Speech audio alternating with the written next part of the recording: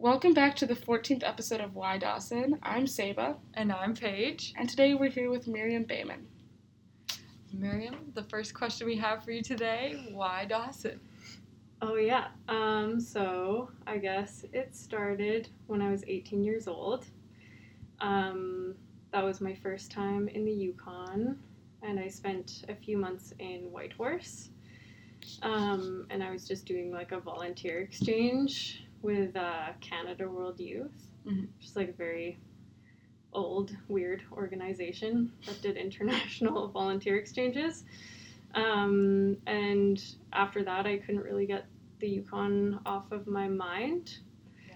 And so then I was applying for school, and I was looking at art school, and then I just Googled art schools in Canada, and SOVA came up. Yeah. So I think that's really where it started, was like my first trip to the Yukon, and then it just being on my mind for a lot of years, and then the opportunity presented itself to come back, and I did. Yeah. Since going to SOVA, have you been here the entire time, or have you gone and come back? And if you've left, why do you keep coming back, other than that, I don't know, the thing of Dawson? I don't know. Yeah. Yes, I left almost every year. So this past winter was my first full winter since I went to SOVA. Before that, every fall I would make the long journey all the way to Halifax. Because after SOVA I continued my undergrad at NASCAD.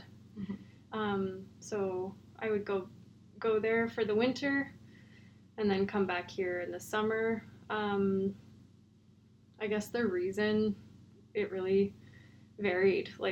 One big one, the practical one, was money, because the wages up here are almost double what you can get in Halifax for the same work. So that was a huge one. And then just similar to when I left after I was 18, I just couldn't stop thinking about it. And I was always just itching to get back.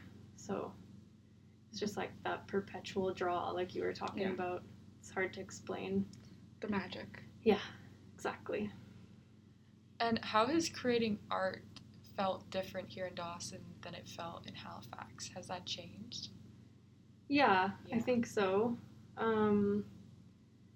I mean, maybe not so much because of the place, but just the situation. I was in school in Halifax, so obviously there was always deadlines and a lot of pressure to produce work.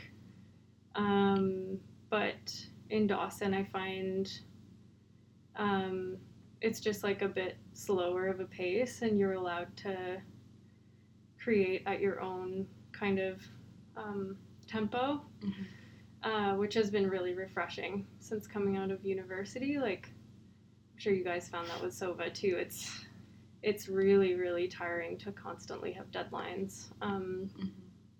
So I feel since graduating from my undergrad, I've almost been relearning how to make art at a sustainable pace, and a pace in my life where it feels healthy and good. Because I think, university institutions, they're not super good at teaching you balance. It's not really a thing that they teach you how to do. So I guess that's the main difference for me. It's mostly circumstance. Yeah, I think so. Well, being in Dawson, it's very much more land-oriented, just, I think, as a given, it being a small town and it being around you, and not being in a city. You have more time to appreciate it. Do you find that your work has ever been using the land or influenced by the land? Yeah, for sure. Yeah, I feel every day. I think every day. I mean, I have 2 dogs, so I walk my dogs every day. And that in itself influences a lot of the way I make my work, just because I spend a lot of time walking and like observing and looking at what's around me. And particularly this summer and last summer too, a little bit, I worked pretty extensively with natural dye. Mm-hmm. So that just meant harvesting plants, deciding which ones I wanted to use and experiment with, kind of finding out more about the plant, Mm-hmm. and then actually using it to make color, right? So I think that's definitely like a huge part of my practice, or has been recently. So yeah. And then beyond that, like I think just the history of this place and the history of the landscape here, it just has an influence, I think, no matter what you make or do. Yeah. Does that make sense? Yeah, No, definitely. along with the landscape, Dawson is super community driven. Mm-hmm. How have you found that that's influenced your art? Oh yeah. I didn't read the questions before, so I'm like, oh, let me think. You work with Jimmy's Artist Collective sometimes, Yeah. right? Yeah. Yeah, and I think that has definitely been really huge this year, particularly. Like, so Jimmy's Place, I know you've interviewed a couple other members. Yeah. But it started last October and has been like a studio space / darkroom for the past almost year. And I think that definitely has had a huge influence, like for me in particular, coming into Jimmy's Place and like having the opportunity to talk to my friends and my peers about what I'm making and what I'm planning. I think it like allows for a framework of kind of more like honest criticism and exploring ideas beyond just what exists in your head, which I think is really important as artists, to have people to bounce ideas off of.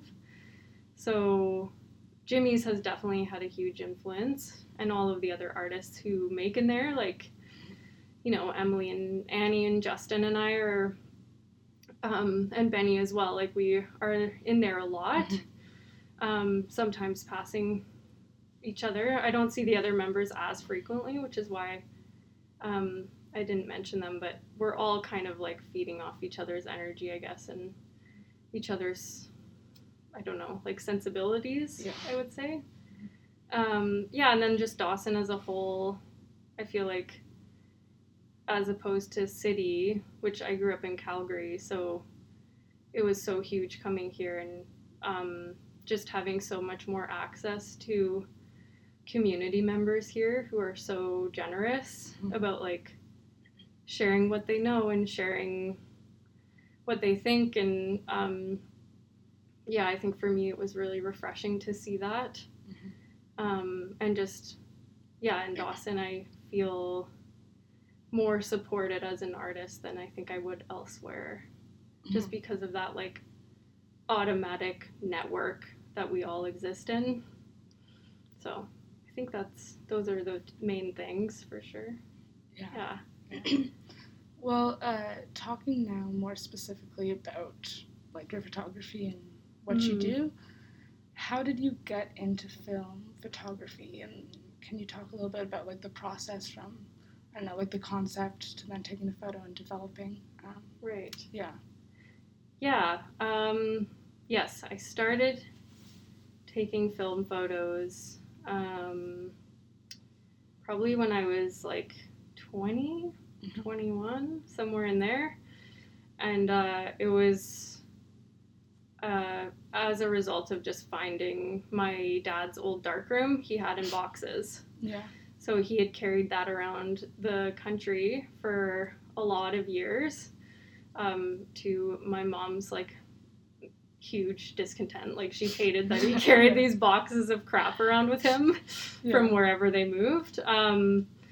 Even when we were like really young kids, he would just always make an effort to bring it with him. And then when I was in my early 20s, I stumbled upon all this old equipment, and his old camera, his old 35mm camera, And so I just kind of decided to try. Like, I'd always had an interest in all of that old stuff. And so then I more or less was self-taught. Like, I did a couple of night classes in Calgary just to learn the basics.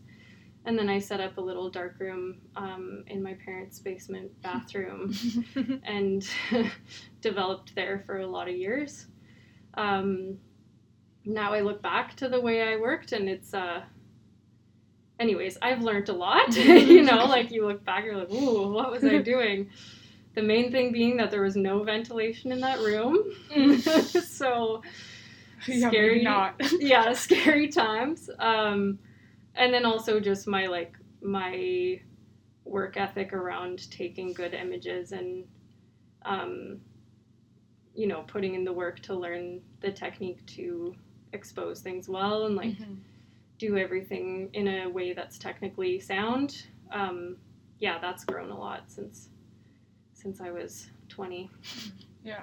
So, yeah, and then I guess, what was the second part of the question? Yeah, then just, like, I guess taking the photo itself from, like, right, concept and how you come up with that, because I guess it's kind of hard to describe over a podcast, but I really, like, your photos have a style to them. Like, there's definitely an aesthetic that I feel like that runs through. Yeah. Right. Yeah. It's a hard question to answer because it really depends. Like, I think a lot of the time I just take my camera and shoot. Yeah. And don't think too much about it. And then afterwards, like, through scanning and editing, maybe it'll present itself a bit more what I'm trying to do. And for a lot of years, like, that was the way I shot. I would just take my camera, and I wasn't really so much project based, I guess. But in university at NASCAD, I guess mostly the concept would come out of either, like, what I was reading at the time, what I was researching, or just the people I was around, I think. Yeah. So it really varies. It's a hard question to answer. I think, yeah, like, I've done some projects with people as well, collaborative work, and that's, you know, the other person has really informed a lot of what I'm taking images of. And so I guess it just depends. Yeah. I don't know if that was a clear answer. No, yeah. Yeah, okay. Cool. Yeah. I think that's how art is. It's like... Yeah. It really depends, yeah. Yeah, and photo is so, especially in places like Dawson, I feel like that's how a lot of other people function too. They just take their camera with them, and that's kind of what informs their practice in a lot of ways. Yeah. I bet your dad loves that you're taking photos. Yeah. Yeah. They're here right now, aren't they? Yeah, my parents are in Dawson. Yeah. Yeah, they're, like, having a blast. And I bet. Yeah, like, my dad was kind of an amateur photographer, so I think it's pretty cool for him to see that, yeah, like, him carrying around all of this technically useless crap for years has paid off. Yeah, so it definitely was worth something, and, like, he's always a good person to talk to as well about photography and stuff like that. He's got a good eye, so yeah. And aside from your photos, we've also seen some of your textile works, which usually incorporate photos. Can you tell us a little bit more about those? Yeah. For sure, yeah. I guess I started weaving at NASCAD. Yeah. So I did spend a lot of time in the textiles department. And it was kind of like where I found more of my friends and, like, the community that I was drawn to at NASCAD. And just the quality of the instruction in the textiles department was always really excellent. So I took, like, a first year weaving class and then kind of just continued. That's also where I learned more about dyes and natural dyes and stuff like that. And then my major was photography. So I felt pretty compelled to try and integrate those two mediums together. And I think one way that I did that is through a process called sublimation printing. So it's kind of like a dye process where you imprint the photo onto polyester. And you can do a lot of things with it, but what I did during my undergrad was I would wind my weft threads. So the weft is like the horizontal threads of your woven fabric. And I would wind the weft threads around a piece of cardboard, print the photo onto the weft threads, and then I would have to weave each thread individually and try and kind of like keep the thread straight to try and maintain like some the image or whatever you're doing, like make the image at all comprehensible to what it originally was. And that project was a series of samples. They're all quite small, like they're probably close to 5x7, but each one took probably 8 hours to weave. So very time consuming. A lot of them are like childhood photos. And it was just, for me, I guess in terms of the concept, it was more about how photos aid in our memory making and our memory keeping. And just that whole dynamic of like the more you remember something, the more kind of it changes in your head. And so I was like playing with these ideas a lot, just with remembering my own childhood, my own family, my siblings and stuff like that. So so that was one major way, and I would like to do more of it. It's just it's not easy process to access. I think that was like the main one that involved photos. The other one was like a lot more, it was less of a photograph on a textile, but what I did for that one was I took a series of images here in Dawson in, I think it was 2016, in the middle of the night. So it was like still quite bright out, and I took those images, and then I like made a full room installation to try and like recreate the light into like a experiential kind of thing. So I guess in that way it was like using a photo to create something furthering what the photograph felt like. So those are kind of the things that I've done with both. Hopefully I'll continue to soon. Well, that beautifully leads us into this into the second last question, meaning are you working on anything right now? Sort of, yes. So I think Seba, you and I were both part of the Make Something residency in July. Yes. So I've still been kind of working on my final piece for that. That'll go up at Arts Underground in September. Anyone in Whitehorse? Come by. Yeah, exactly. Go see it. It should be great. So I'm working on that, and I currently have something on the loom, so I'll be weaving something for that, and that's kind of it for now. Summer's super busy, so I know, somehow all of a sudden it's almost over. It's August and it's raining and it's fall. As we're all wearing like jackets right now. It's still cold. It's still cold. That's it for now though.